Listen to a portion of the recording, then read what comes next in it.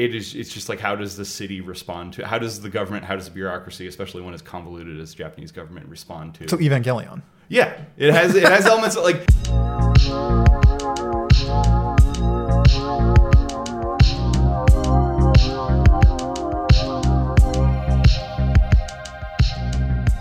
You ready, Ben? Yes. I was born ready for Psychonauts 2. Because that's how long ago it came out.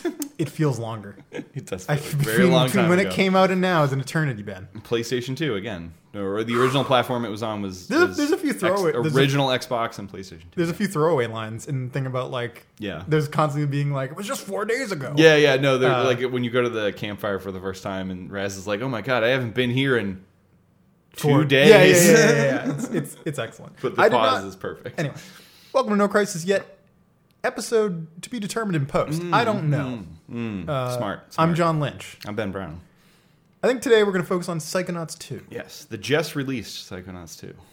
And we both bought it. Rare that we have a new game come out in 2021, honestly, and one that is something that we both are into and play through pretty much immediately, which is pretty cool. Give a bit of run up, right? So my background is coming from his 90s stuff. So that's like Full Throttle, Monkey Island. Monkey Island is less him. That's more Ron Gilbert. Ron Gilbert, but yeah, Tim Schafer, what was it? LucasArts writer par excellence. Like, he just is involved in all the best adventure games you remember. I would say for me, tonally, except for Indiana Jones, I don't think he did anything on that. But either way, I don't think so. But all the Monkey Island and Sam & Max and he's Tentacle, he's LucasArts alum royalty. Yes, right. For me, it was those adventure games that markedly that. If you go into my rudest, deepest self, like if you went to my mind, Ben, there would be a land of like graphic adventure scum game. I would say Simpsons. I would say looking at the world through a verb, a verb list, right? And that sense of humor that's like, I can't explain it. Where it's like everything is completely insane but completely straight. Right. Where it's like, no, pirates have these 3 trials. It kind of reminds me like, I don't know, Neil Gaiman's something I kind of tap on, where he's somebody who will have... It's weird, and it depends on what Neil Gaiman you're talking about, but like there is some stuff of his, like Stardust and Ocean at the End of the Lane, where incredibly odd, very weird stuff is happening, but it's very just matter-of-fact to the people it's happening to. And it makes sense, and there's people that are like, oh... And there's a logical consistency to Grim it. Fandango Yeah. is probably the best example of, look, here's the premise. Yes. There's an agency that needs to get people in the afterlife to where they need to go. Yeah. And you don't question it. No one there thinks it's weird. It just is. It's similar to Beetlejuice in the way that it's just... it's Tim Burton in general. There's that thread. Psychonauts especially has a very Tim Burton adjacent art style, or I'd say 90s Nickelodeon. Nicktoons kind of, I would say Ariel Monsters is Ariel similar. Monsters, Ariel Monsters is the same thing where it's like, look, we need to scare humans. And the voice stuff, Zim, Invader Zim is the main character, and they bring in... Daggett from Angry Beavers as well, right? Oh. Yeah. That guy, I can't remember his name right now, but the guy who is Raz is in like a jillion cartoons and video games. He's just been in everything. I like Raz. I think he's a great guy. I was worried. I was like, is he going to forget like who this cat? No. Yeah. Raz is... Turns out Tim Schafer is still a very good writer. Like one of the best. And I will note, he is the sole writer credit on this game. Yeah. And that's what struck me. I was like, dang. I want to say I heard at some point during this game's exhaustively long development that Eric Wolpaw came in and did some more writing. He did writing on the original as well. Yeah. Another person who, if you played Portal 2... Right. Oh, he was on? Yeah. Yeah, Portal 100%. 2 if you played Portal 2, you're like, it's the same thing where it's like, you have to take it all at face value. The situation you're in is completely ridiculous. It's not vulgar humor. It is just, it's almost like British. But it's still adult humor. Yeah. It's still very much like, oh my God. Yeah, but it's witty and droll. And I don't know, I don't know why the original Ghostbusters also pops up in my brain, where it's like people dealing with something really outside and crazy. Good Place is another example of like here's the Good Place is a great model. So all right, should we talk? We're getting way off track, but I still want to talk. So Control, Psychonauts, Good Place. You have these basically bureaucratic institutions. Yes, that deal with these extraordinary things. Yeah. Psychonauts is a little bit more glamorous because they have the True Tales. Right. I don't know if you've seen his idle animation, but he actually pulls out a True Tales.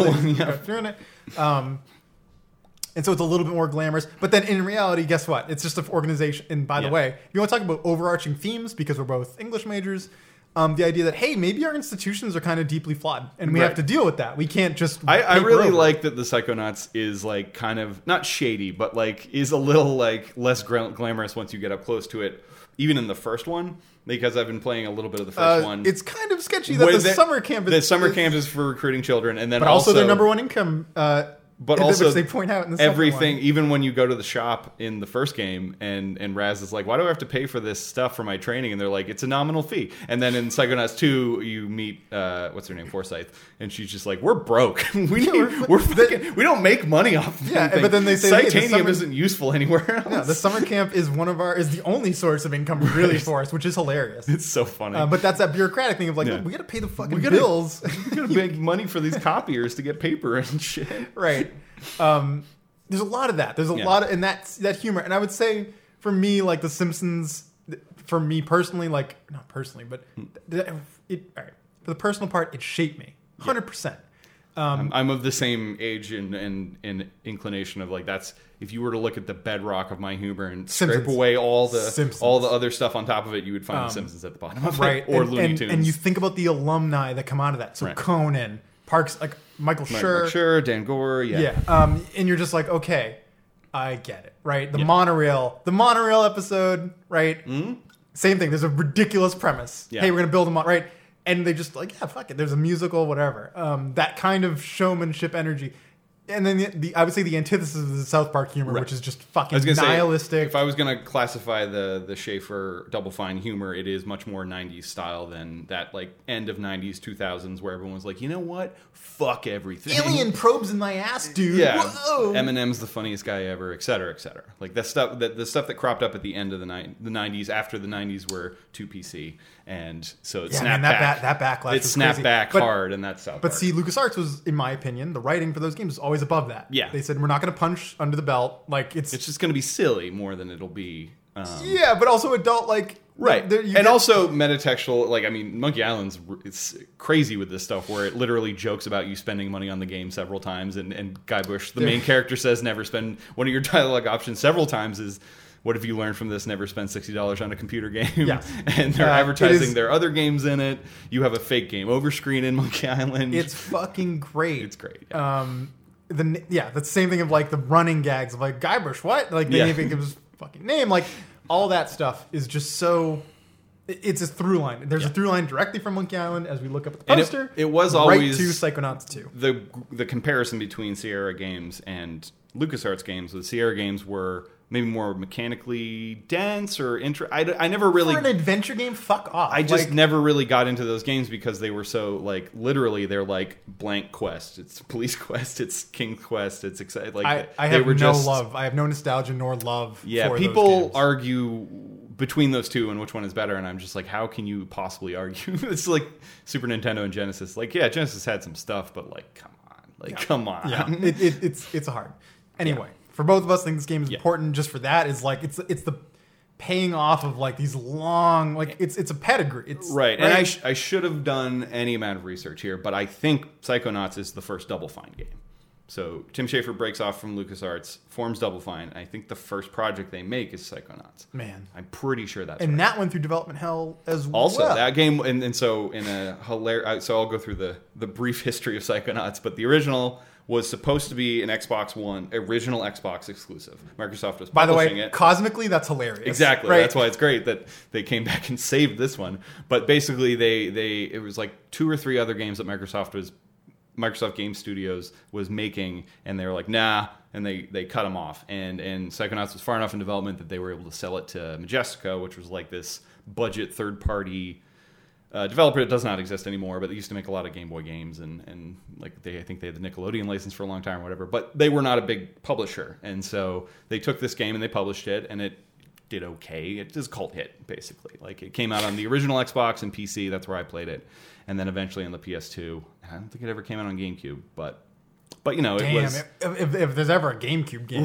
right. This would have been it. Yeah, because this game is very much descended from the N64 platformers, essentially. And but I would say it's wearing the trappings of it. But with the Double Fine humor and art style, which, again, at that point was just Tim Schafer's holdover from LucasArts. So you can definitely see the line from especially something like Day of the Tentacle to Psychonauts. I was going to say, for me, right, you look at any stills, certain stills of Psychonauts, you could, if you pixelated it, and then put it as a backdrop for like the Day of the Tentacle. Like, partially waiting for one of the levels to be like a Scum game. I was expecting to see either a Monkey Idol, or I mean, they don't own the rights, but like, or a Tentacle, like that level. Disney owns all that shit now, so they can't. Oh, that shit's locked away in a vault. That'll never. Right. That will never see the light of day. So I think because they started doing remakes of Monkey Island, and those were done through LucasArts when LucasArts still existed, I think Double Fine did get Day of the Tentacle, Full Throttle, and Grim Fandango. They own those now. Yes. And so that's why they were able to do those full remakes of them. And those are Double Fine games. The Full Throttle remix or remaster is great. Yes. And I definitely, that was under Double Fine for sure. Yeah, the Grim Fandango one was also. In fact, from what I understand, the premise for Psychonauts was supposed to be a peyote trip from Full Throttle that did not make the final cut. Yeah, so that yes, I believe that is the apocryphal story of Psychonauts. Sure. It was a cut idea that you would do peyote and Full Throttle, and LucasArts was like, no. Yeah, we're not. No. And even, so when the original Psychonauts comes out and it is a cult hit, I played it when it came out, and I remember it being just like incredibly creative, incredibly like high product. It was like, what they say now with Ratchet and other things, like, oh, it's like a Pixar movie come to life. That felt like, Psychonauts felt like the production, the voice work, the writing was up there with a really great Saturday morning cartoon. Yeah, and it had this really awesome premise of like, what are the levels? Well, they're inside people's heads, so every level can have a completely different milieu. It can have different collectibles. I mean, in Psychonauts 1 especially, there's like different gameplay in several of them and stuff like that. And it's just a really awesome premise. And so it was like, okay, it was a cult hit, and then enough so that people were clamoring for a sequel for a very long time. And then, what was it? Notch was one of the first people. The Minecraft guy was like, I want Psychonauts 2, I'll pay for it. And I think it was even before Double Fine kind of redefined the whole Kickstarter thing with Broken Age, because that was the first game Kickstarter to kind of like, I mean, not the first one, it was FTL and a couple ones before that, but like, well, FTL was reasonable. Double Fine was huge news when they went on Kickstarter. That really legitimized that platform for game development. Or for financing games and stuff. And of course, Tim Schafer was always the first one to say, like, we can't make Psychonauts 2 with Kickstarter money. It's not the kind of game we can make with that kind of money. We could make a level of Psychonauts 2 with the money it would take to make Broken Age. And even Broken Age, they had to get funding from outside to finish it and all that other stuff. So, but either way, it kept bubbling up again and again. And then eventually, I want to say Double Fine, I don't remember the other companies involved in Fig, but there was this other crowdfunding platform. Right. That was the idea. It was, instead of Kickstarter where you just throw some money at something and hope it comes out, Fig was an investment platform. You would invest in a thing and potentially get return on the product that was made. It was just you had to donate, or not donate, but you had to put in like thousands of dollars. It couldn't be a $10 donation. So they launched Fig with Psychonauts 2. That was the first game that was on Fig. Oh my God, really? And it got funded or whatever, and then they started producing it. And I think it was even built in when they made it that it would have to get outside funding. This would just get them going. And it was like a proof, like, hey, there's enough interest, like financially. And that game was just so beloved at that point that there was a fan base that wanted it, and it was able to kind of get going. And then they started working with Starbreeze, former makers of the Riddick games. The Riddick games. And what else? The Darkness. Riddick's the thing that everybody knows them from. And then some of those people broke off and made machine games, but Starbreeze remained as a publisher, and then they got indicted on tax crimes several years into the development of Psychonauts 2, and so they lost their publisher again. And I think they were kind of a ship out to sea at that point. They didn't really, because Double Fine in between this was also doing small projects like Stacking and Iron Brigade and Headlander. I mean, they put out probably Costume a dozen. Quest was, but these little small kind of XBLA games never were meant to be put on discs. Were kind of short little projects, and they were incredibly. I always thought that era of Double Fine super interesting because they were incredibly nimble to just move from game to game, and they never put more than a year into any one of those games. But they're all very slight games. They're all very short and they have like one mechanically simple. They figure out a thing and they have one thing, right? So they always had the art and the writing that Double Fine was known for. And then and I guess I should say after Psychonauts they did Brutal Legend, which was another big AAA style game. I'm gonna voice this right now. Mm-hmm. So history has it. I thought I was getting an Ocarina of Time Brutal Legend? Yes. Brutal Legend. Many people. And I was like, oh my god, this is Tim Schafer doing Ocarina of Time. No. It was not. Heavy metal. It was heavy metal.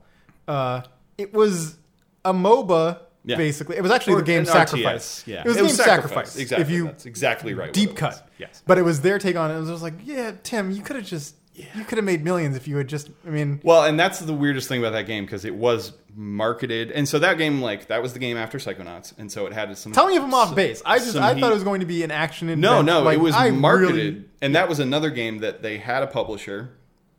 And maybe it was Majesco, and then Majesco went under. And that was a game that... Oh, no, it was Vivendi. Oh, God. It. And then Vivendi got split off from Blizzard. And they... I think EA picked up that and 3 other games, and they published Brutal Legend. And I wonder if it was EA looking at the game being like, how do we market this shit? Just say it's from the makers of Psychonauts, it's about heavy metal, it's got Jack Black in it. Don't tell them about the RTS. It's got Ozzy Osbourne in it, man. Because I thought I was getting a fucking action RPG. I bought that game day one and started playing it. I was like, yeah, Double Fine. And then got to the thing. I'm like, oh, this is interesting. And then halfway through the week when I bought it, I was like, this is wild that they didn't talk about this at all. Yeah. And because it's a really weird game. I think it's a neat idea. I don't personally like it that much because I think for me, for an RTS to be enjoyable, I have to be able to have that broad control, and that game was all about being on the ground, doing the character action fighting, and then you fly up and order units from and it's all done with radial menus. I think that's the death of it for me, is it's just so fiddly. I'm not gonna say it was ahead of its time because it's a game that I really fucking like because the universe is so cool. Yeah, it's amazing. There's a fucking wall of speed. There's just so much cool metal shit in it's that literally, game. I think there's an interview somewhere. They're like, we just took album art and we're going to make... You get to play the album art. And I was like, that's fucking awesome. And I booted up earlier this year to play through some of it and still found it not able to beat it because the RTS part is dull. It's not hard. It's just... It's a lot.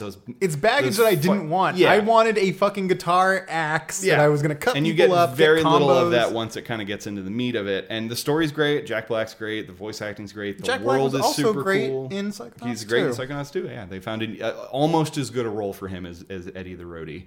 But so that game was their other attempt at a big production, a multi-year big game like Psychonauts, and it didn't do very well. And EA was not happy with it, and so they were like, you know what? We're just doing small games. This is how we're going to keep the lights on. We're just going to pivot. We're going to have our Amnesia Fortnight every year, and we're going to think of 6 games, and then we're going to just work on them over and over and kind of just keep it going. And so when they announced Psychonauts 2, it was this is the next big project. They haven't done a big project since Brutal Legend. And then it ran into all these problems. And so the good news is that those small projects did keep them going. Yeah. And it kept them viable. It kept them on people's radar. And it made it that... we say this, but they were purchased by Microsoft, right? So who knows what's going to happen? Yeah. They're not as bad as EA, no, I guess. And as it stands right now, Microsoft seems very intent on getting these developers and just kind of letting them do their thing. For now. Right.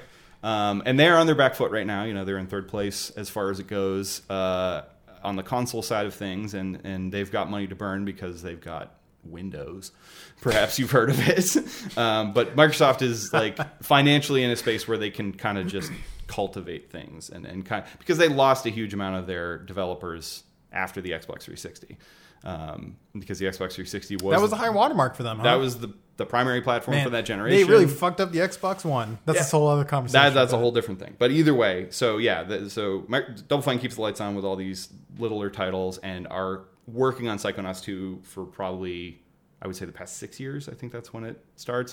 So then Starbreeze gets arrested, and so then they're without a publisher.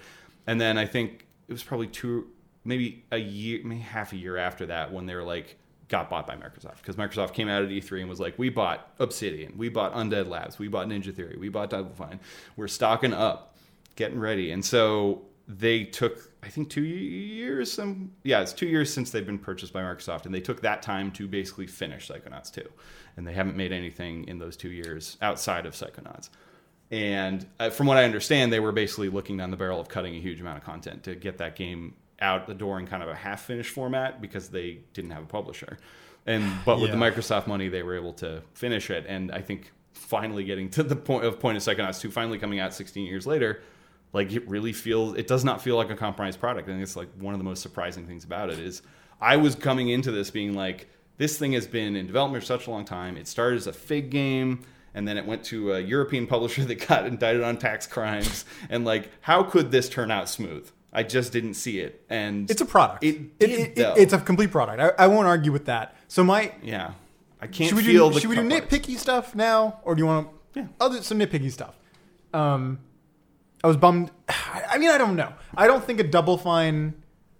You think about the systems and you think about how they tell a story through a level. Yeah. I wouldn't want a 60-hour Psychonauts game. No, right? I wouldn't want to. At the same time, I hit that 20-minute or 20-hour 5-minute mark, and it was like everything I wanted to do. Pretty much, I didn't 100% the mines. I was just like, the vaults are worth it because you get more story, but I don't give a fuck about Figments. Like that shit got under my skin where it was like, this feels like Banjo-Kazooie tracking down the fucking musical notes. Right, and that's the holdover from the N64 era that is still there. Yeah, that shit felt dated, right? The idea of going through a mind, like going back after you get through. You have so much momentum when you go through it for the first time, and you're like, do I really want to go back? And it's like it pulls you around the level in an interesting way to follow the Figments and stuff. It's like when you go back to find the 3 that you couldn't, that it gets really obnoxious. Yeah, and I was just like, I got other shit to do. Yeah. Right? The Jack Black stuff was weird, right? So, ostensibly, he is... You don't know who he is. Right. Yeah. You just find this brain in the brain frame and you're like, what the fuck? And it's got a little light of consciousness and that's it. And it happens to be Jack Black. The whole time I was like, is this fucking Jack Black? Mm-hmm. I was like, is this who I knew he was in it because I didn't. I had no idea. I want to say the year that they bought all those studios at E3, they brought Tim out, or maybe they called him. And I just assume that him and Jack Black hang out all the time because they seem like buds. But either way, he called Tim, and then Tim's like, my friend's here, and Jack Black's playing a character in Psychonauts 2. Yeah. And they didn't say what. So here's the thing with that, right? So the actual core thing is, in my head, me being the meta, like, how the fuck did they pull this off? Yeah. And it does not bode well for in my opinion. I mean, who knows? I don't know how tight he is with Jack Black and what the contract looks like. But basically, they said, okay, this character and his lines exist for this level. Yeah. But outside of it, he is in someone else's body who has a different voice. But it's Elijah Wood. I know. So it's it goes to a different famous person. By the way, Nick John Smith... Fucking great fake name. Number one, a great fake fucking name. Adore his character design. Nick, with his hilarious head and his beer gut. Nick John Smith. And I remember everyone loves him. They're like, Nick John Smith. Everybody loves that guy. They love that guy. And it's like, who could the mole be? Like, right, that whole gag of Nick John Smith, and you're like, well, he's not even psychic. And then they give you that thing of like, you go back and you're like, oh my fucking God, of course he was the mole, right? Yeah. Spoiler. Yeah. He's the former Tsar of Grulovia, or the exiled Tsar of Grulovia. I don't think he ever got to be Tsar. No, I think his dad... Yeah. I'm going to get this off my chest. Keep going. There's a viewfinder, or the memory, with his dad. Mm-hmm. Whoever the artist is, but he's basically making a fucking kill mark across his neck, and he's pointing, and I didn't need a single word of text. Mm-hmm. I was like, got it. Those are fucking great. I love it. And whoever, and also, I'm sorry, who's the financial lady? The CFO of Psychonauts. Forsythe's her last name. Forsythe. Hollis Forsythe. Hollis Forsythe, when she, like, you see the memory of, like, fuck this fucking doctor who's a piece of shit. Who stole her method. And he's a racist. Yeah. They have race as a memory connection. Yeah. And she's like, Yeah. It's all that shit. Those slideshows, which are great in the original, also. In the original, there more often you don't have context for what they mean until you've beaten the brain. I feel like this one, you get some on your first way through that like enrich the first trip through, and then some that are hidden behind an upgrade you can't get till later, and so they can bring in plot elements that you don't know about into the slideshows. But yeah, they're so clever. They're like single frames, and they're just drawn in the perfect way that you get the story without any dialogue. Their artists, top notch. It's great. Top notch. I'm sorry, back to nitpicks. Yeah. So that the whole like mascot platformer thing, I was like, to me, I look at this as like Tim Schafer could have made this a fucking Sokoban game, and I would have played it. Right. So for me, it's like kind of, I want the Tim Schafer story. over whatever the substrate is. In this case, it's a mascot platformer. I'm not playing this fucking game because I love the combat. I never felt connected to it in a way that I was like, Control. For me, Control was like, holy shit. Yes, that's a great marriage of... It feels good, right? Of theme and combat where they both complement each other. Yeah. I don't think in this, it's like, look, here's the base level shit. You're playing through this enemy combat encounter to get to the next story beat. Yeah. That's how I looked at it. And this one...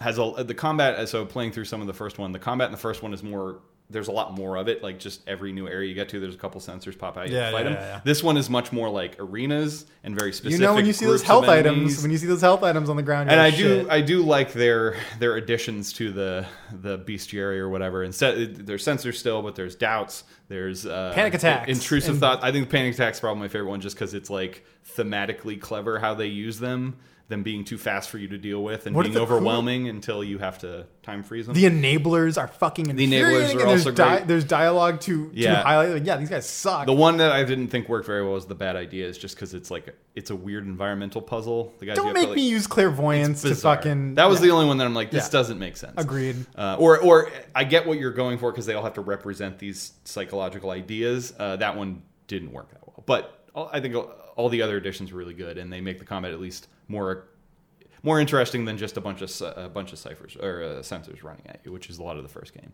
But nevertheless, it was still like, and the way that even the combat being so spaced out in 2, I still was like, more combat. Just let me get back to the puzzles and the platforming and the... Yeah, and I know that game like that, you need the substrate. You need that core, like, you got to do this minute to minute.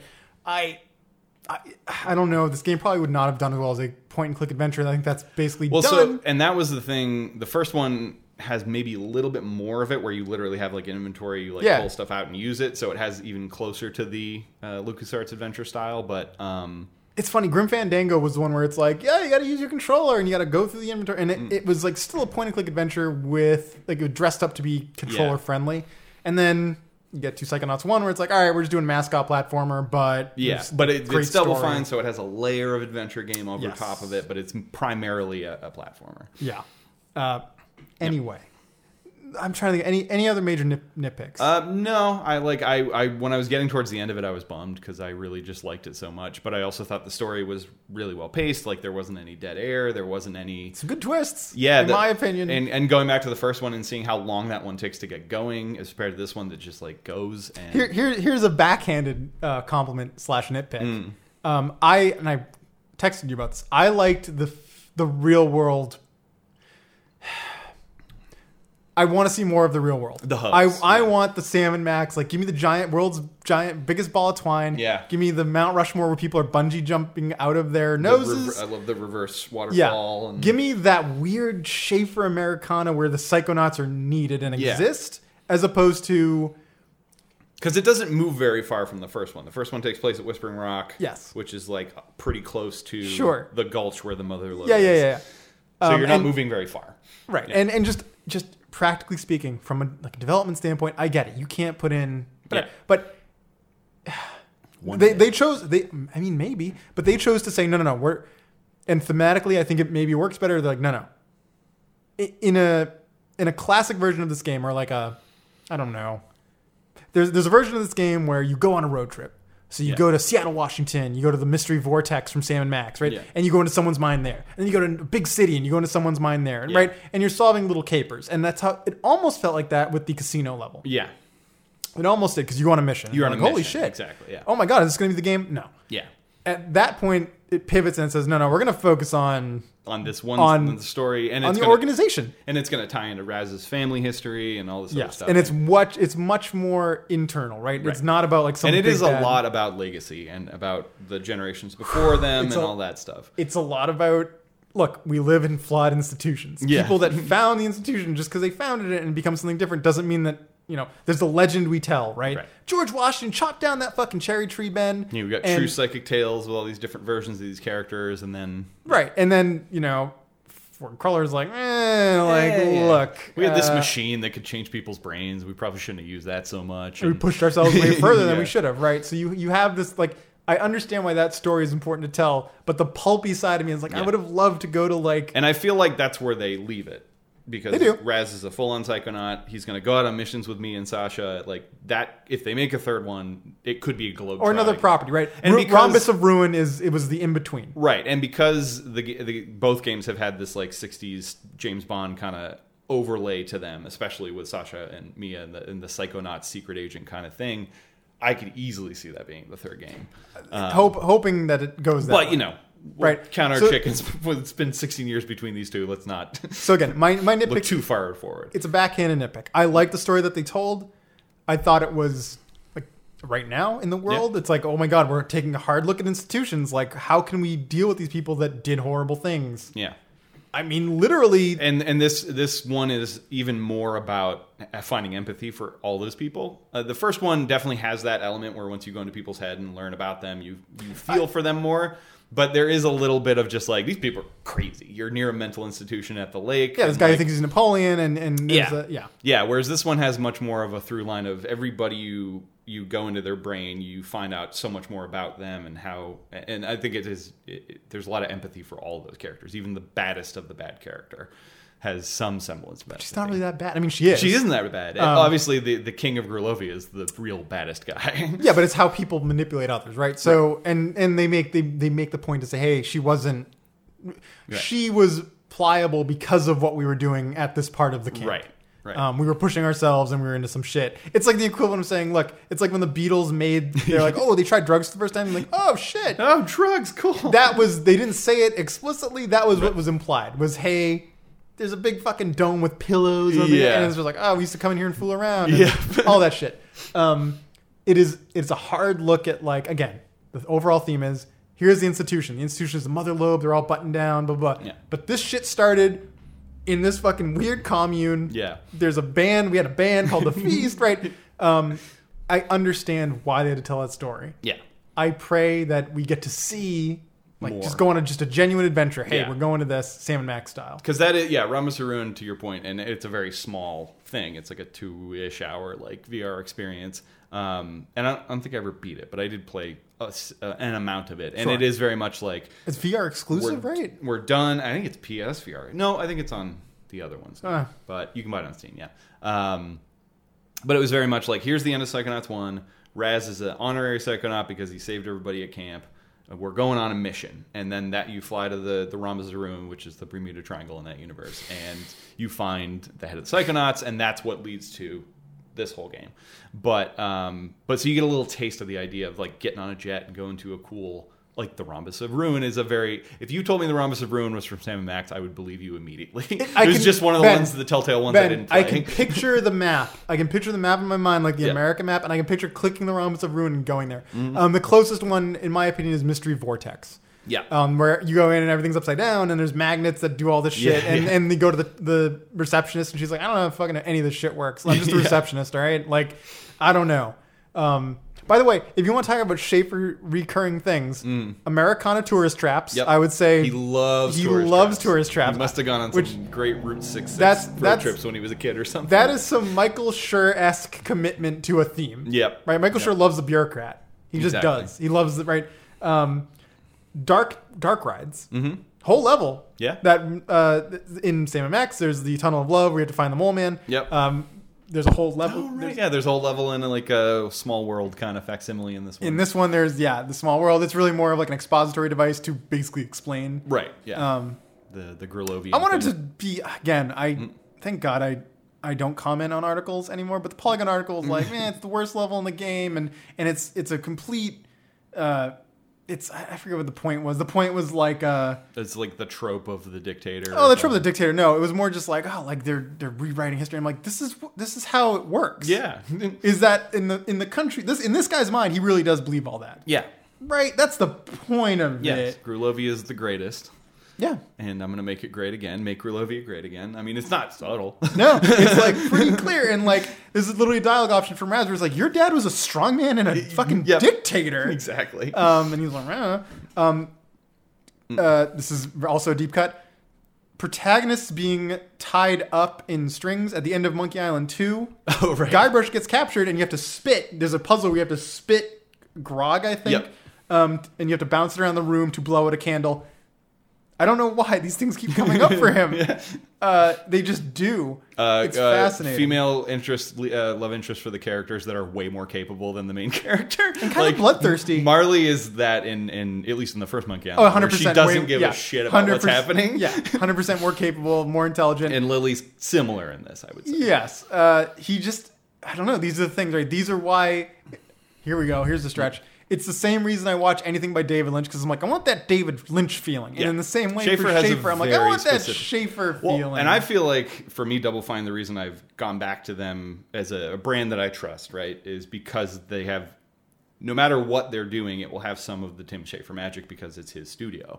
And even though he doesn't work on a lot of those smaller games, you play something like Custom Quest or Stacking, and you see that really great sense of humor. Is it like a nostalgia thing with childhood? I don't know what it is. There's something about it where I don't feel guilty playing there's something about it. But it's also childish. Well, there's something about it that's like startlingly uncynical as far as comedy goes. And comedy, I think, especially when you move into the 2000s, the Adult Swim, South Park, whatever era, cynicism becomes so much the driving force behind comedy. Whereas I feel like Schafer comes from the era where it's just like, it's just funny and goofy and kind of random and but they still talk about, like, there's heavy duty shit that's the thing that's in this game. I think even more impressive about this one is that it is able to have a level that is about going into booze bottles for an alcoholic, but it still manages to be, because it's like, there's one, so that level with Bob, is it Bob Zanotto?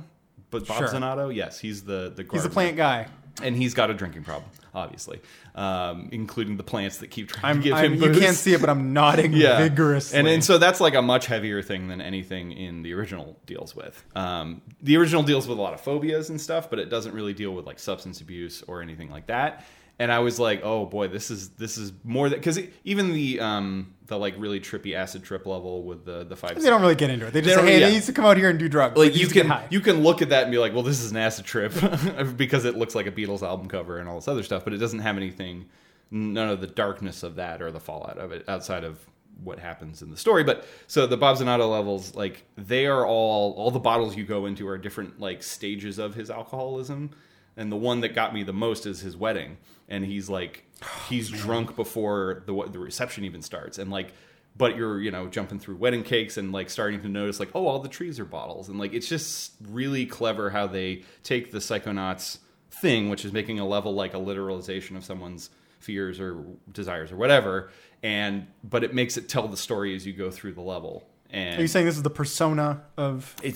Persona owes a lot to Psychonauts. Let's just say that. Because Persona before 3 does not do the like, the mind is the palace of the person and their problems. Persona 3 is the one that starts that, and that comes 3 years after Psychonauts. It was 2008.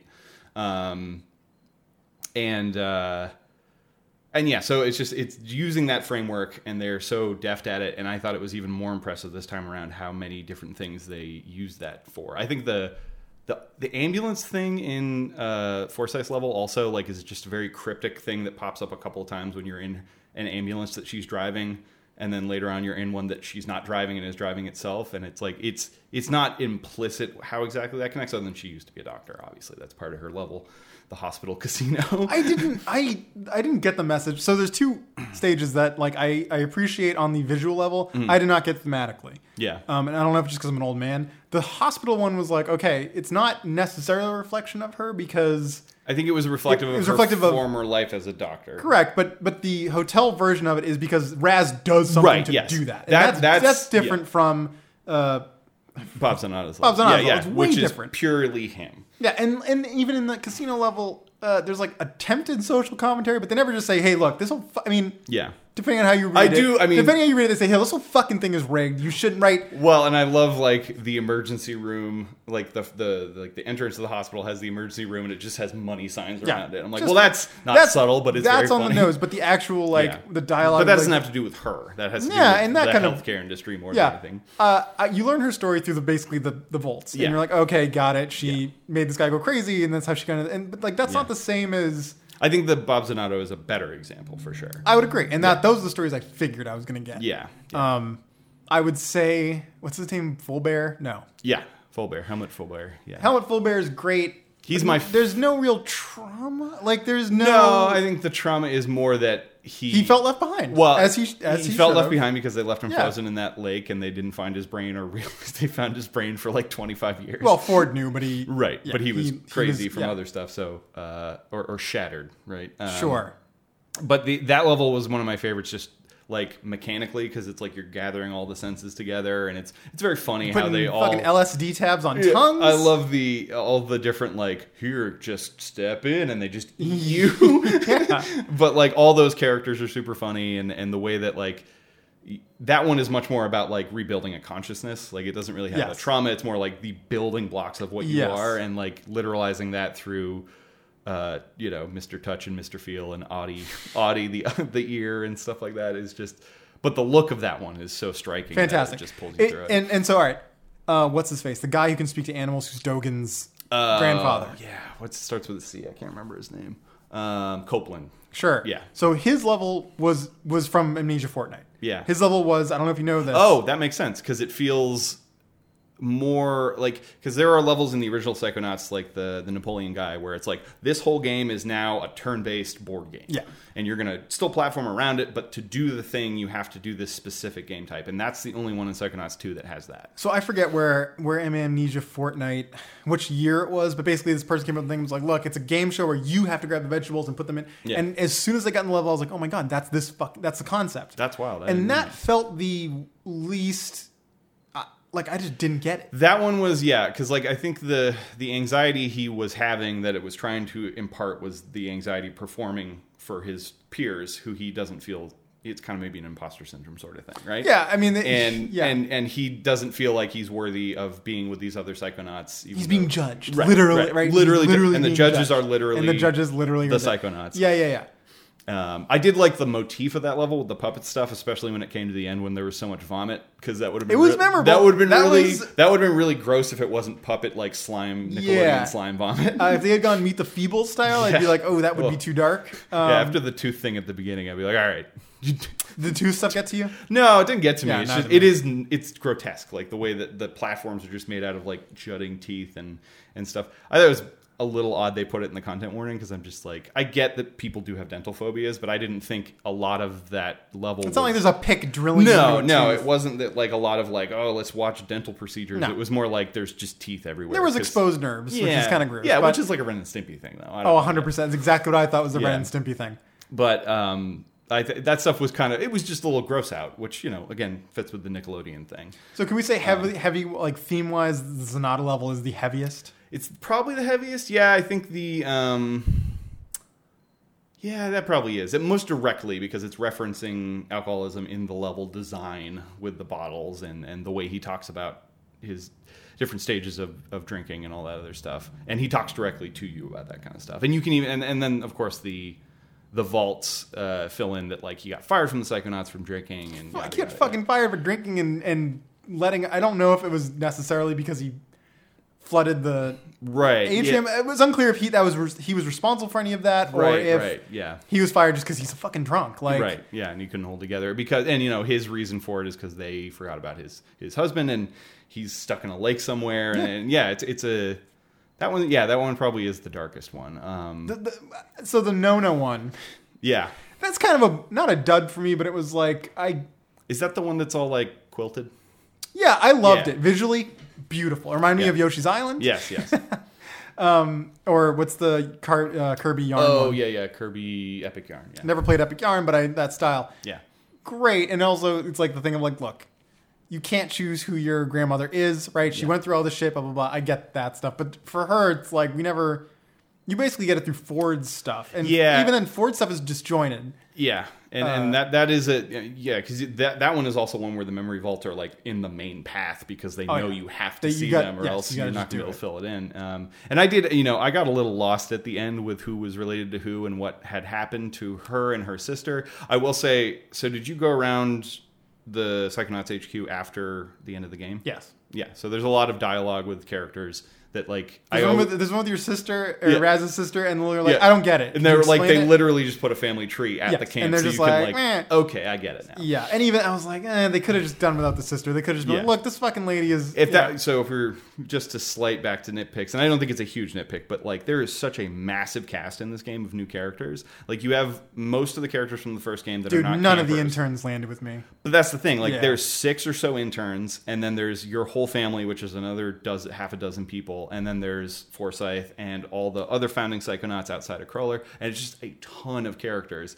And the interns, I liked, I like the design of a lot of them. I like the skateboarder one's really cool. I like the pirate radio guy who's just in a lawn chair, and he's like, instead of a wheelchair, he has a lawn chair that just has a psychic bubble underneath it, and that stuff was fine, but they kind of get pushed aside so quickly. Like, and that might have been a conscious decision to be like, look, we already have a million fun characters. And for me, the family stuff is hits better. It's something also that made me think the game might be longer when I was playing it. I was like, there's so many characters to dig into, and the way that you dig into characters in the first one is just because there's a smaller cast, you get to know all the campers a lot more. And I mean, there's some one-off characters like the Cowboy Kid and stuff in the original that are just there to be characters, and that's about it. But but by the end of it, I was like, oh boy, man, I really do wish I got to go in my mom's head, or some of the other levels I could think of from some of the other characters you don't get to know as well. My favorite lines from the dad is just like, I was in your head, son, and I know that you are questioning the relationship status. And it was like, that genuinely made me laugh.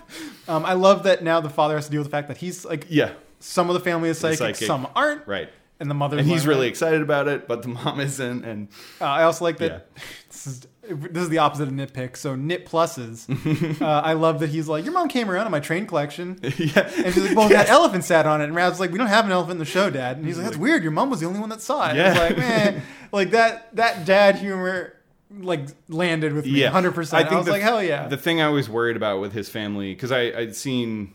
It was a review or something that had screenshots. Like, Raz's whole family is in this one. I'm like, oh man, that might be because his relationship with them was very fraught, even at the end of the original game. The final level is what he thinks of his dad, right? Exactly. The meat everywhere. The meat circus. The and meat all that. circus. And so, but I was really happy at how much they, there's a little friction there. And definitely, the big brother. Your older brother hates you, but like I think because they have so many characters within the family, they can do a lot of different angles as to how they all feel about him running away on the smallest pony.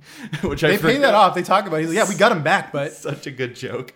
But yeah, so like I thought the characters were all used well. I just wish that because there's like more than a dozen new characters in this game. I was shocked there wasn't an Aquatos level. Yeah, that's exactly, I think the same thing. Yeah, I mean, if you don't count Nona. Right. And you get the flea circus, but that wasn't, Right, and that was the thing. Initially, I was like, oh, you're probably not going to do another circus level because that's the end level. The last game, they don't retread the same themes, but then they did the flea circus. I'm like, okay, well, maybe not. I guess. I don't know. It was meh. The flea circus, it's on, the Ford Cruller one-offs are way better. Yes. Right? So the end of the apocalyptic germ one is just like a fever dream. The germ one's great. Fucking great. The mail room one is fucking excellent. Yes. Also, shout outs to the library level. I really like that one. Obviously. I can't believe I forgot about her. But the book jumping was such a cool visual trick and Caddy O? No, what's her name? Cassiopeia. Cassiopeia, yeah. Great character. That level is just, I want it to be a miniature. Right. I want to have it in my room to be like, oh my god, look at the fucking, I love the boats made out of paper. The paper, pages, the pages for the canyons and stuff. And so to nitpick, to go back, is like, look, all these levels are, you find 3 things, you go to the boss. Yeah. And that was definitely... That grew wary. Yeah. I think by the time I got actually to the library level, when it's like, okay, I have 2 books and 3 different branches, I'm like, okay. I will say that one does do like, the one book, you go to the teacher edition is way different than the mystery where you have to find evidence and stuff. Ultimately, yes. But even within the mystery one, it's like, here's 3 places, go get a thing from all 3 of them. So that got a little thin because towards the end, I was like, I just got to power through this fucking thing. I just want to get there. Yeah. So I gave that level, I kind of just rushed through it because I was like, I chewed the scenery and all the other levels. I did. So that was one thing, I think, comparing it to the first one where you have those levels like the Napoleon one, which have just a completely different form than the like, find these 3 things, then fight the boss. which is what a lot of levels in this game are. But also, you think development's like, holy shit. Yeah, you got to have a framework, or else you got to just do it. And when you have that, like, the freedom of this conceit where you can do anything, you have to constrain it at some point, or else I did not. Never gonna finish. I fucking hated the platforming in Bob's level with like his head going over the water. It looked cool. Oh yeah, but I was like, I don't want to be fucking dependent on this shit. I will say that one was one, like, I didn't quite understand why his burps would make the water disappear. That was like just confusing thematically why that would work. Like, I get, like, platforming wise why you do it that way, but like that one was one where I was like, okay, like, I get he's drunk, so he's burping. It looked cool. And, you know, it immediately makes me think of Rick and Morty with all the just burp talking and shit, which I don't like from Rick and Morty, for the record. It's just something about that show that I find gross, and it's whatever. It's his thing. Yeah. But I love the Wind Waker world. Yes, that was, and that's in that level where you're going around. Yeah, the little I like that. It was just a platforming of like, got it. The head moves the water around, but it's no different than a moving platform. You just reversed it, right? Like, I understand it, right? If there was someone where you had to carry it and like do your own path, that's what I thought they were going to do with it. And but you do it once or twice. You do it once, yeah. Otherwise, it's on a path or something. So. Yeah, I think some of those levels, especially towards the end, when you're like, okay, what are the 3 things I got to get? But the other thing that I think helps all the way throughout, and same thing with the first one, is just you want to see what they're going to do with this conceit. Yeah. So it'll drive you forward. Even if the gameplay is like repetitive, you're still like, well, what's the next yarn painting going to go through? And like, you know, they did it a ton in the first one, but I still love the like levels folding in on themselves. Like, oh yeah, you see a portal and then it pops you out over here. And it's like, I think somebody was saying, I remember a podcast that were saying the map's bad. And I'm like, you can't make a map of the mental levels. It's impossible because they don't make sense. Like the overworld, you can do a map, but like you couldn't do a map of the dentist level because it literally goes in on itself so many times. So they did the best they could, I suppose. But that stuff was still super cool all these years later. I mean, I'm trying to think of any other platformers that really mess with perspective and that. Like the Alice games kind of did a little bit.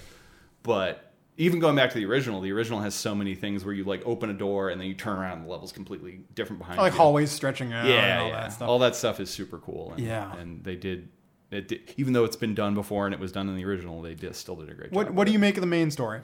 I think the main story Were you satisfied with it? Yeah, I really liked it. And I think the ending's really solid, and I liked a lot of the individual character stories they told. And it didn't feel... I guess that's the thing. Like, as much as I can say I wanted to hear from all those characters in full, maybe even to the point where they all get levels, I also think the story they told with, like, you know, the first 2 and then the 6 Psychonauts is really works for, like, it pulls together really well. Again, I think the whole thing is about, like, look... Yeah. If I had to write a paper for you, I would say, look, we're at a point right now in the world where we're like questioning the organizations that we are part of, and institutions. Psycho, you know, one of Raz's defining characteristics from the first game and from even before is that Lionel's Psychonauts, they're the Avengers to him. They're the comic book heroes that he loves, and so to both take that, put a more interesting spin on it, and maybe a more askance view at them, but also still not be completely cynical about them being like fucking Watchmen or The Boys or some shit. And that's where it reminds me of Control. Yeah. It's like, look, you're in control. Mistakes were made. In Control, the whole thing is like, look, we're dealing with this as best as we can. It's X-Files, right? Yeah. This is who we got. And look, Trench might have taken us down a bad road there. Yeah. But we got to do the job. Someone's got to do it. Yeah. And Jesse is happy to do it at the end of the game. Right. And it's just like, look, this is what we got. We got the oldest house. Yeah. Fucking, we got the vault. This is our problem. Right. We get in this, like, we have to get people from the fucking post office who are just lifers that we can count on to do this, right? Yeah. And so the conceit is just like, look, this is what we got to do. And either you buy the conceit or you don't, right? You buy the premise. It's like a good joke. You either buy the premise or you're just like, the fuck is this? Whatever.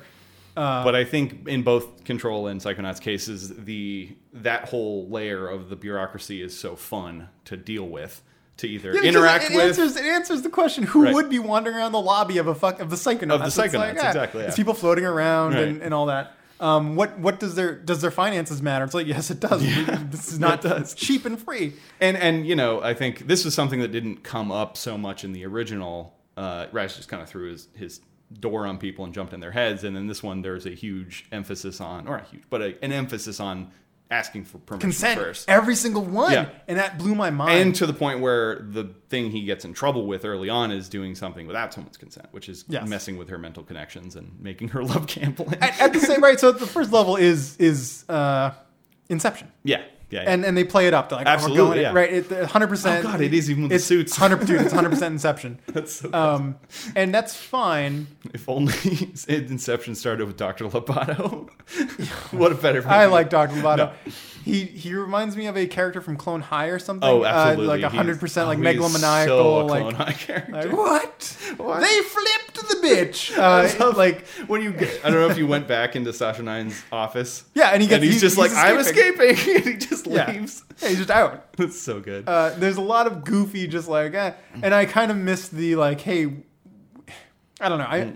I am more on the side of like, I like when they dig into the trauma. Yeah. Again, the casino level for me was a letdown. Right. And I was like, okay, I get it. Overall, I get what you're trying to say, blah, blah, blah. Donato was obviously like the heavy hitter. Yeah. I would say that unsent letter one definitely pulled at my heartstrings. Yeah, that one did like, too. Oh my God. Usually it's like, I sent the letter. Right, the Ford one. Yeah, that one is really usually good. It's like, oh, I sent the letter and I regret it. And it's like, no, like, I needed to do something. What if he didn't even try? Right. What if he never fucking sent it and he didn't? Yeah. And you're just like, oh my God. And that's an interesting thing that all the Psychonauts are paired off with each other. Oh, yeah. The original ones are all in relationships, which is, it makes it really interesting. So, like, you see Helmet's level first, but then you see Bob's, and then you can connect them, and that's really, really cool. I like that. It's kind of a bummer that Bob is such a side character in Helmets. Yes. Like, he's just one. He's he's not really in it that much. No, but for Bob's, Helmet's in every single one of them. Yeah. Which, like, that's how, in my opinion, some relationships are, right? Yeah. You put your person on a pedestal. Well, and especially because Helmet was frozen in, like, an incandescent bulb of a dying idea. So he had to remake himself before he could remember all that stuff. He took his sneezing salts, sneezed his brain out, sent it to Ford. And Did you get that vault where it shows him doing that? No. It's really good. Like, he takes the salts, and then it's just this brain flying out of the ice, and Ford just pointing at it. It's really good. Yeah. Poor Ford, man. I felt they could have done more with Ford because he's lived so many lives and done so many things. And they kind of did. It's because he's focused on so much in the first one that they didn't want to. That was the same for me and Sasha, where they're like very side characters in this one, and they're much more primary in the original. I loved. What is Sasha's story? Well, I can't even remember. So in the first one, you don't really. So you go and train in his brain, and it looks like a Kraftwerk album. But for him, it's like all very locked down. But exactly, like because his whole thing is telling you like, see, Rasputin, my brain is super locked down. It's just this like German expressionist cube in a void, and then when you break it during that training, like stuff pops out like a bedroom and some other, but you never get context for what they mean. Okay. And he doesn't have any vaults, as far as I remember. Interesting. So he is very locked. I'm sorry, his girlfriend, but Mia, Mia's is like super sad. Oh my God, hers is like the it's like an orphanage, right? Yeah, and it's God. The like the is it a disco or it's a dance party or something? But it's where you learn. Yeah, but she parties to get away, like to fucking get away from her horrible. Yes, yeah. When you start finding her vaults, I think that's probably one of the ones where the vaults work the best because the Oleander ones, which are in the first level. Since Oleander's the bad guy, you don't know a lot of the context for what he's going through. But yeah, the Mia one, I think, is the first one I remember where the vaults completely change the tone of the main world, which is really cool. And I think they do that a ton in 2. They get that stuff down. Yeah. What a cool game. I'm glad they finally made it. And I'm glad after 16 years, they pretty much nailed it. Like, this could have gone off there. This could have so been, my hope, it was on Steam's, the past week, it's been on Steam's best top sellers. I don't know what that reflects. I think Microsoft is pushing it really hard because as they should. They know, they feel like they have gotten a better sense of, because they bought these studios not as a joke or as just a random smattering of things. I think they bought it to shore up their fucking... Well, and their criticism, big criticism against them, where Sony had all these amazing first-party developers making Naughty Dog, they got Guerrilla Games, they got this really amazing stable of like second-party developers. Now they have Insomniac again, and Microsoft had nothing. They had lost Bungie, they had lost Epic to do Gears. They had to bring their own internal stuff. So they were just continuing Xbox franchises that had already kind of burned out. And so when they announced that slate, when they're like Undead Labs, Ninja Theory, Obsidian. These are all studios that make specific types of games, and they want to, the fact that they're, I'm not the world's biggest State of Decay fan, but to put Microsoft money behind a game like that is really cool to me because it's such a systems heavy game, such a kind of an esoteric type of game. It's not a it's not a Call of Duty. They're bringing back Age of Empires. What does Sony do when they get their big open world zombie game? They make an open world game. They make Days Gone. Sure. Nobody cares. Big deal. Big whoop. It's probably also because they have another zombie franchise that is much more critically acclaimed. But either way, but what Microsoft is doing with focusing on these kind of more interesting developers, I think could be a really big boon for them. I don't know if it's going to make any of those games giant Horizon or Spider-Man or Last of Us style hits, but if they get enough like solid games within that catalog, that could do a lot for them. And because they have the Game Pass thing where they can. That was going to be my thing. Was like, look, they have Games Pass. They just got to fill it out. Yeah, right. It's Netflix. They just got to fucking pump out. Exactly. And now that with the Bethesda thing, that was the final like capstone where they're like, oh, we own all this other shit now. I kind of hate it, Ben. Yeah. I don't know what's worse, like Double Fine struggling to pay to keep the lights on, or them getting rolled into this shit. And like, I hope that they don't pull a bullfrog and right. Yeah. Like, I hope put a bullet in their head. Make them make a Halo or something. But it's, you know, I would still play a Double Fine Halo. I never want to trust executives on anything because they're the executive. But Phil Spencer seems like he really likes games and he's excited about these games in a way that I wouldn't have said about any other Microsoft executive they've ever had before. And it's something that Sony doesn't have either. Sony just has like their laurels to rest on and be like, we have Naughty Dog. I would say, we have Insomniac. A bit more prestige. Yes. The viewer's choice is Obsidian, like the cult hits, right? Yeah. Obsidian, Double Fine. Obviously Bethesda's in their own stratosphere. Yeah. But and then for Sony, it's like, motherfucker, we have. And I will say, the big, God of War. To walk back my statement, like. They don't have, Microsoft doesn't have the number, but if they have Elder Scrolls and Fallout, those are two titanically large franchises. Even if we have opinions on latter Fallouts and whatever, but like Elder Scrolls, like they are releasing a 10th anniversary copy of Skyrim this year. Like that series is so beloved, and it's wild to me thinking of Morrowind and stuff like that those were such PC RPGs that it is at the point where that game is, I think, in the weight class of like a Zelda or like a big, like when that game comes out, when Elder Scrolls 6, whenever it comes out, that's going to be huge. Did you see any of the Starfield stuff? Yeah. And Starfield they have Emil I can't say his name. Yeah. Emil Paglamaro or whatever. Right. Doing the voiceover, and I'm like, man, I hope he actually is the designer because every quest he's touched is great. Yeah. And that one is like a cool wait and see. I don't think that's like a massive... What do you think that thing's going to be? What do you think that fucking thing's going to be? They showed a ship on a planet. It looks fairly realistic in the type of space stuff. It's not going to be No Man's Sky where you just fucking pop... I don't know, honestly, if there's going to be aliens or what, but I'm curious to see it. I think my opinion on Bethesda games has softened somewhat in... Their BGS, Bethesda Game Studios games, since Fallout 4, which I was just like, I think they're lagging behind, and I think the comparison for me is the Witcher 3, just like kind of. Oh, Ubisoft does a way better Witcher 3. Well, but like, and I would have said like, oh, CD Projekt is like taking what they did, but I can't. No, they're coming up with an expansion, Ben. They're going to pull it out of the fire. Can't quite say that for Cyberpunk. They're going to pull Cyberpunk out of the fire with this expansion. We have many opinions on, but I can't say is like an overall amazingly great game.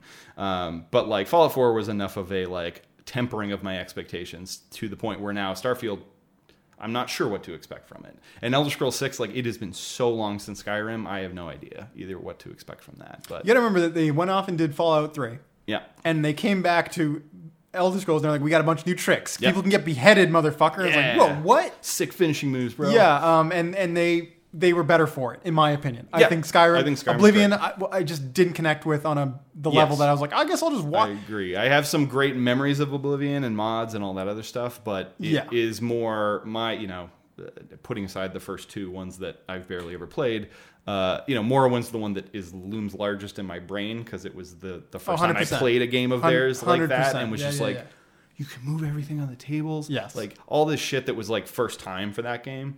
For me, it's Morrowind. And Skyrim's the much more polished version of that. And it has a more interesting... because the thing with Oblivion that's so... not bad, but the thing that maybe made it a little less exciting and certainly less memorable is that it's just very straight Dude, it's Arthurian generic as fantasy. fuck. It's terrible. Whereas I think, obviously I think Game of Thrones influenced every piece of fantasy media. Sure. And it certainly did Skyrim. But it was for the better. It felt more like a more interesting world to me. And now in theory, they have even less incentive to rush or push anything because they got fucking Microsoft money. So they can do whatever the fuck they want. They can release another version of Skyrim before they release... That is a game like a Rockstar game, like a GTA, or whenever they release it, it will be a huge, huge deal. And I'm interested to see if that pays off for the $7.4 billion they spent on them. But if the side effect too is that we get stuff like Psychonauts 2 and whatever Ninja Theory does next, whatever Undead Labs does next, whatever Obsidian. I think Obsidian's the other one I'm most excited about. Are you excited about the Saints Row reboot? I don't know. I liked where they were with 4. I don't need them to reboot it. But I said, Ben, are you excited for the Saints Row? Yeah, I love it. The Embracer Group. Ben, all the gangs wear the same color shirt. That's right. That's how you know they're in a game. Purple. They literally said, "Hey, GTA 2, got it." Best thing about Saints Row when they finally realized we're just fucking garbage. We're just schlock. The first 2 were like, we are parodies of GTA, and somebody's like, GTA was already a parody. Yeah. What are you doing? And then there was like, what if it was insane? And it's like, yes, keep going with that. Got it. Make 4 like the biggest, longest Matrix joke you can possibly make. Yeah, fuck it. And you can bang every fucking team member with just a button press. It's great. Man. None of this BioWare horse shit. Well, and then 4 ends with them like traveling through time. I'm like, that would be a great place to pick up, but I guess they're not going to do that. So, all right, I think we should call it there, Ben. We've talked enough about Psychonauts and a bunch of other shit, and Microsoft's potential catalog going forward. I'm sorry, Microsoft's Psychonauts. That's Microsoft's Psychonauts. My bad. Phil Spencer's, Tim Schafer's presents. Well, fucking, that's what when Spider-Man is not Spider-Man; it is Marvel's Spider-Man, and I hate that. And then it was Marvel's Spider-Man, Miles Morales. Was the Venom movie Sony? Yes, it was. Yes, Venom. So Sony still owns most of the characters for film rights, but they share them with Disney. But they can also make their own shit. It's very confusing. I'm over it. All right, Ben, take us out. All right, we're out of here.